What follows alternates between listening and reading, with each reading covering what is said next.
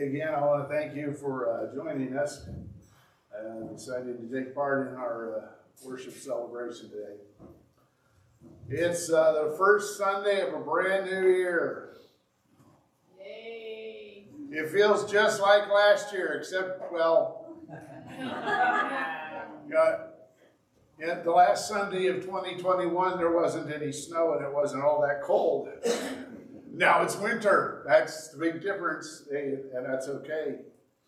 I like 2022 so far. I know some people don't. It's all.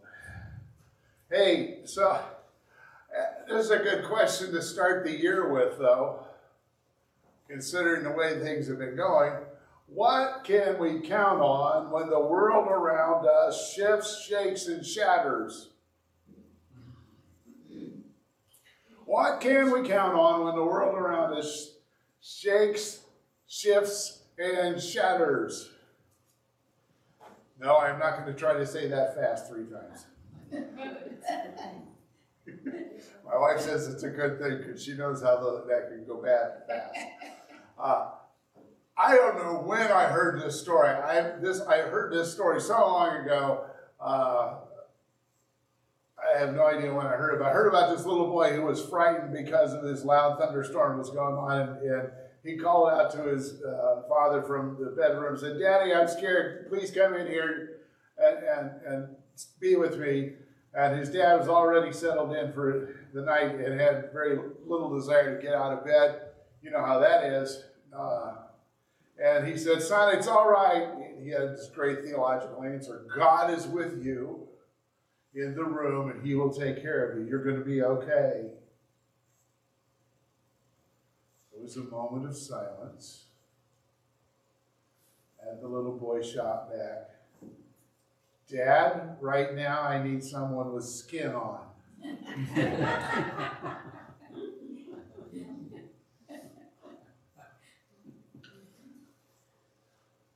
Someone with skin on. What can we count on when the world around us shifts, shakes, and shatters? Matthew 1, 18 through 25. We're kind of still continuing with the Christmas story, the story of Jesus' birth. We're going to be looking this year in 2022, we're going to be looking at the Gospel of Matthew in detail throughout the year, and this seemed like a good place to pick up. We've already been talking about Jesus' birth, and so we're going to look a little bit here at his birth. Matthew 1, 18 to 25. We hear a lot about Mary. We're going to talk about Joseph. This is how the birth of Jesus, the Messiah, came about. His mother, Mary, was pledged to be married to Joseph, but before they came together, she was found to be pregnant through the Holy Spirit. Because Joseph, her husband, was faithful to the law, and yet did not want to expose her to public disgrace, he had in mind to divorce her quietly. Just going to pause for a moment for a quick cultural and societal explanation. In that time and in that society, they had like the wedding. We do this too, right? There's the wedding where the couple pledges themselves to each other. They say, "I do," and they sign this, we have a paper they sign, the wedding license and all that kind of stuff. And then there's a reception, and then there's the honeymoon. Well, they did the same kind of thing, except that the honeymoon wasn't usually right after the wedding. It was usually sometimes a year later.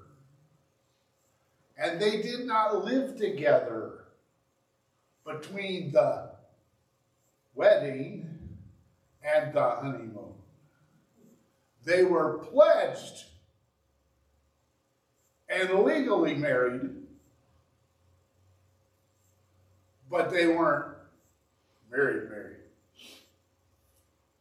So that's where Joseph and Mary were. They were pledged, and legally married, and really the only way out of it was divorce. But they weren't married.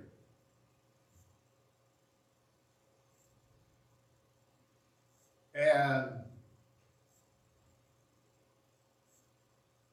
she's been gone for 3 months.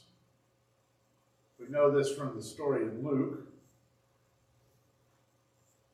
She went to visit Elizabeth and was gone for 3 months. And now she's come home and she's shaped different.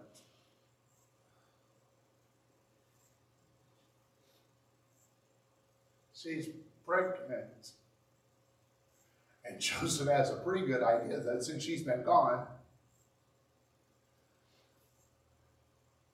he's not the dad. Because he wasn't gone too. This is bad. That's why they're pledged to be married. They're legally married. He's not the dad. This is not good. But he's going to quietly divorce her because he doesn't want to really make a big mess out of this. He doesn't want to go on a talk show kind of thing. He just wasn't.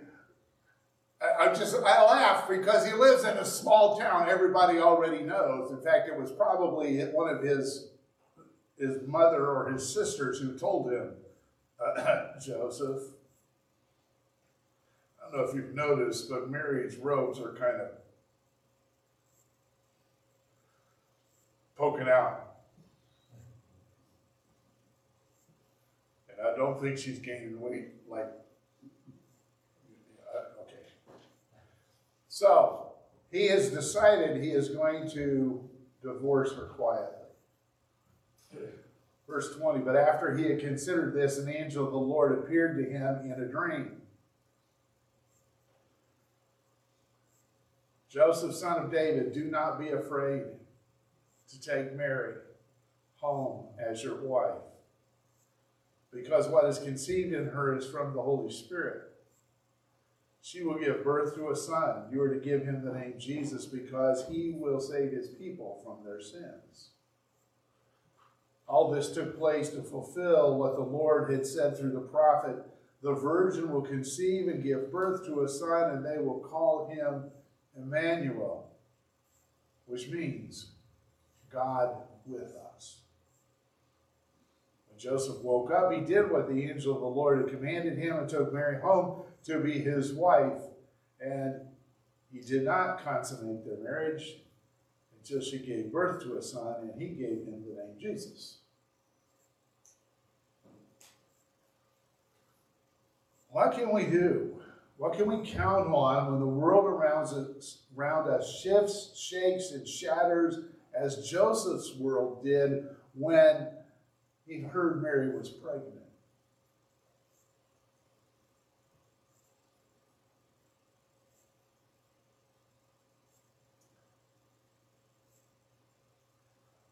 This week, somebody Connie has known much longer than I have, and technically her brother's sister-in-law, Caroline Gafford Staley is her name. I've known her for several years, but she posted and shared the following on Facebook. She said, our oldest daughter wrote this just hours before the baby in her womb was taken home to be with Jesus. I can't get away from the thought that God, who knows all things, knew this was going to happen. And through her writing, he reminded her and all of us, God is with us through it all. This is what her daughter wrote. Still basking in the glow of the season, Emmanuel, God with us. God with us in the normal, God with us in joy, when we sleep, when we wake, God with us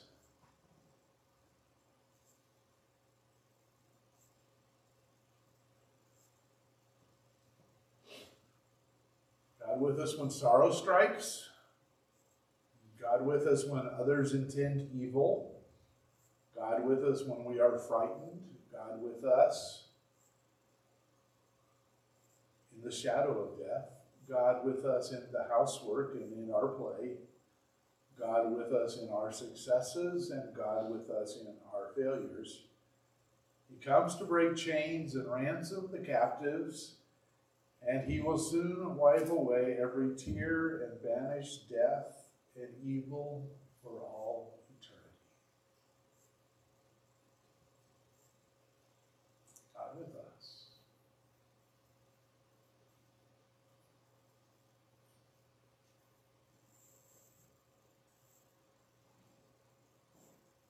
I don't know about you, but as we're starting 2022, I am wondering, are you wondering how our world might shift, shake, and shatter in the next 12 months?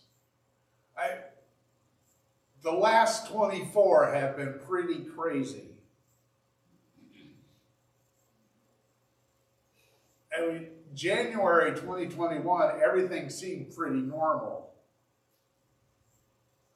And then a few weeks later, it was like, okay, now everybody needs to wear a mask or stay home. Let's everybody just stay at home. We're going to flatten the curve, and then everything's going to go back to normal.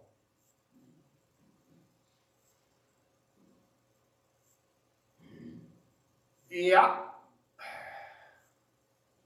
And now we're in another one of those, I don't know if this curve's ever going to get flattened things.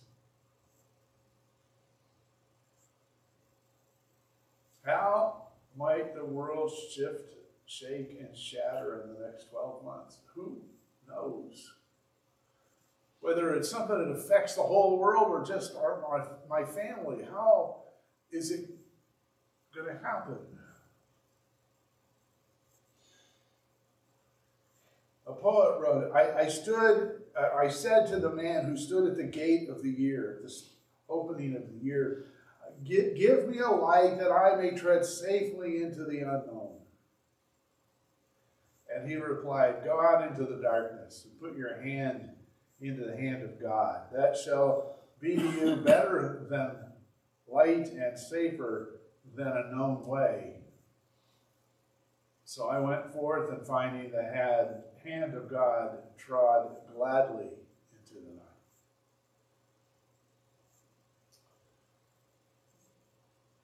He said, you don't need a light, just go hold God's hand. It'll be better for you in the long run. That sounds good, but there aren't any guarantees, are there? Even when you're holding God's hand? What can we count on when the world around us shifts, shakes, and shatters, even while we're holding Jesus' hand?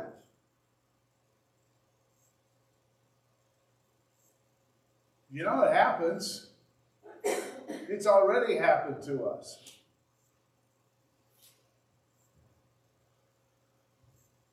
Thomas A. Dorsey. Not to be confused with Tommy Dorsey. Tommy Dorsey played the trombone. Thomas Dorsey played the piano.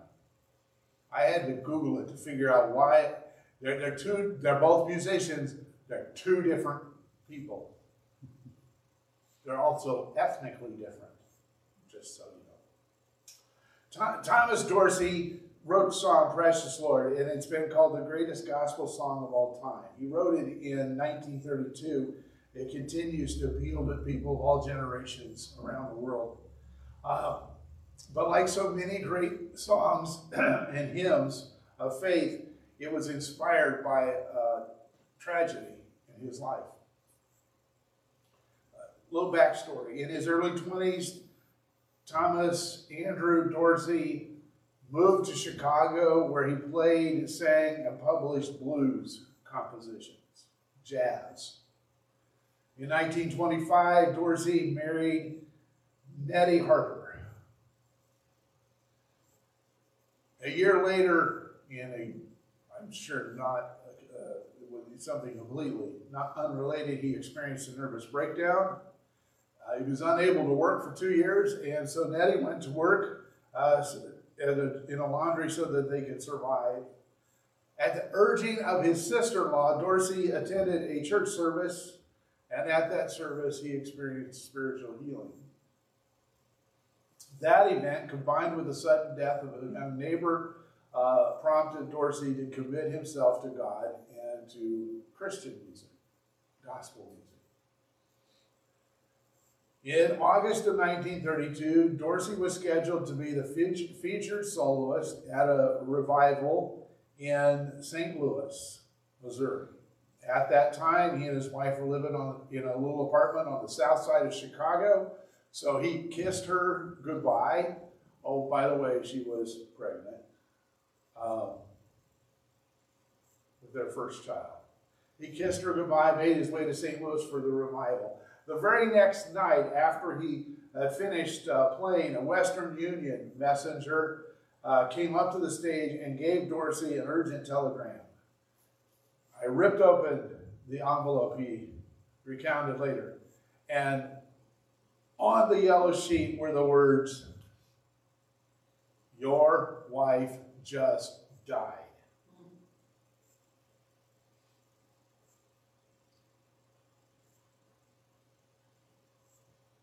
I know that sounds harsh, but you were charged by the letter on telegrams. So you had to make them short as possible so they'd be cheap.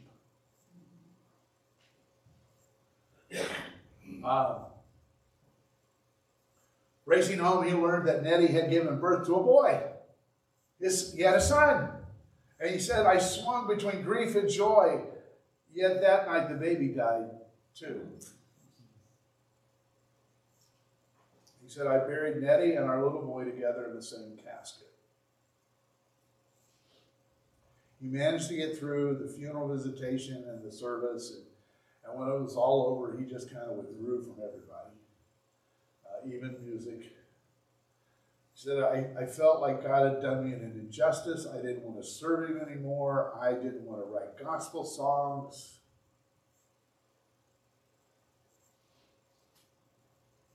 And in the midst of that despair, a friend came to visit him and arranged for him to be left alone in a music room. Just Dorsey and a piano. It was quiet, he says. The late evening sun crept through the curtained window, and for the first time in many days, he sat at the piano and used his fingers to browse the keys, and soon he experienced a personal revival. He said later, I felt at peace. I felt as though I could reach out and touch God. I found myself playing a melody, one I had never heard or played before, and words came into my mind. They just seemed to fall into place. Here they are. Precious Lord, take my hand. Lead me on, let me stand. I am tired, I am weak, I am worn. Through the storm, through the night, lead me on to the light. Take my hand, precious Lord, lead me on.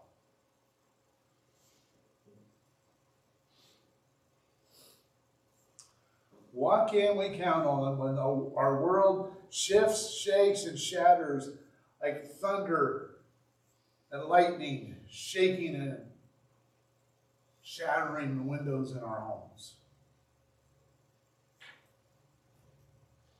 Well, here's the sermon in the sentence. I want us to remember this. The world shifts, shakes, and shatters. It does all the time. The world shifts, shakes, and shatters, but Jesus stands firm with us. What can we count on when our world shifts, shakes, and shatters as Joseph's world did when he heard Mary was pregnant? The world shifts, shakes, and shatters, but Jesus stands firm with us. What can we count on when our world shifts, shakes, and shatters as it did when our friend's grandbaby died? The world shifts, shakes, and shatters, but Jesus stands firm with us. What can we count on when our world shifts, shakes, and shatters as Tommy Dorsey's world did when his wife and newborn son died?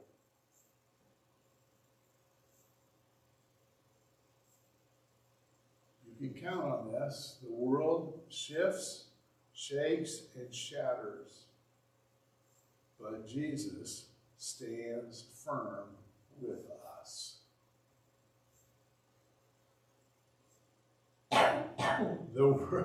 The world has changed and is acting strange.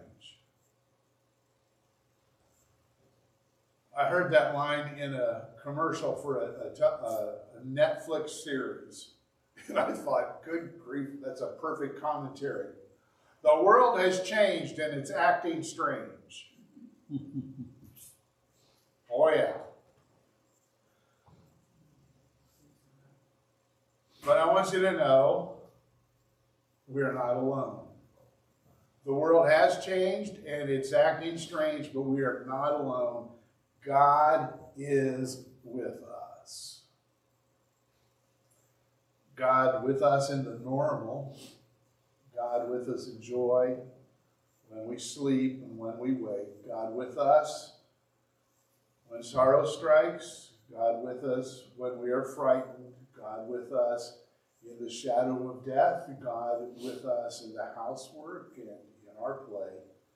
God with us in our successes and God with us in our failures.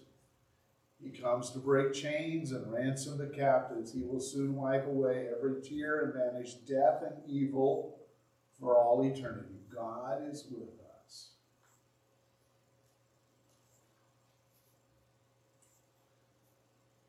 Let's step out into the unknown of this new year and put our hands into the hand of God.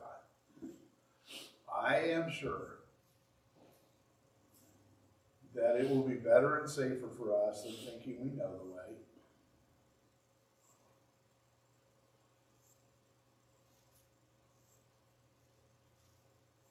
We call him Emmanuel, which means God with us, because he is. Let's pray. King Jesus, Emmanuel,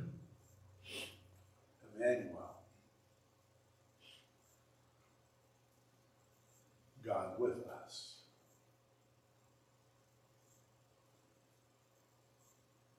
Hold our hands as we go into our shifting world in this new year.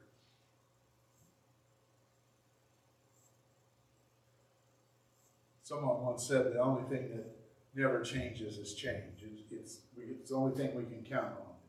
It's always going to change. And so we know everything is about to change. It always does. So, since everything is about to change, Jesus, make everything new. Make us new. Change us. Reveal your loving presence in our lives and in the rhythms of our lives so that nothing will get in the way of us knowing you better.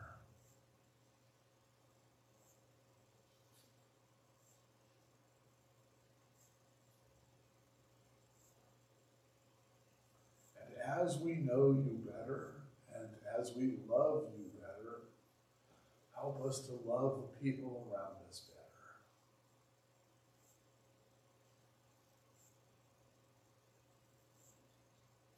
So we can be a bridge for them.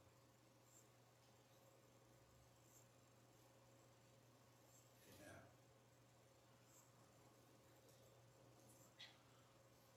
Again, I want to thank you for connecting with us, either online or on site. Now, it's time to go out in peace. Have courage. Hold on to what is good. Oh, I have a better idea. Hold on to Jesus' hand. Return blessings for evil. Strengthen the faint-hearted. Support the weak. Help the suffering. Honor everyone. Love and serve Jesus, rejoicing in the power of his Holy Spirit. You are sent. Go with Jesus.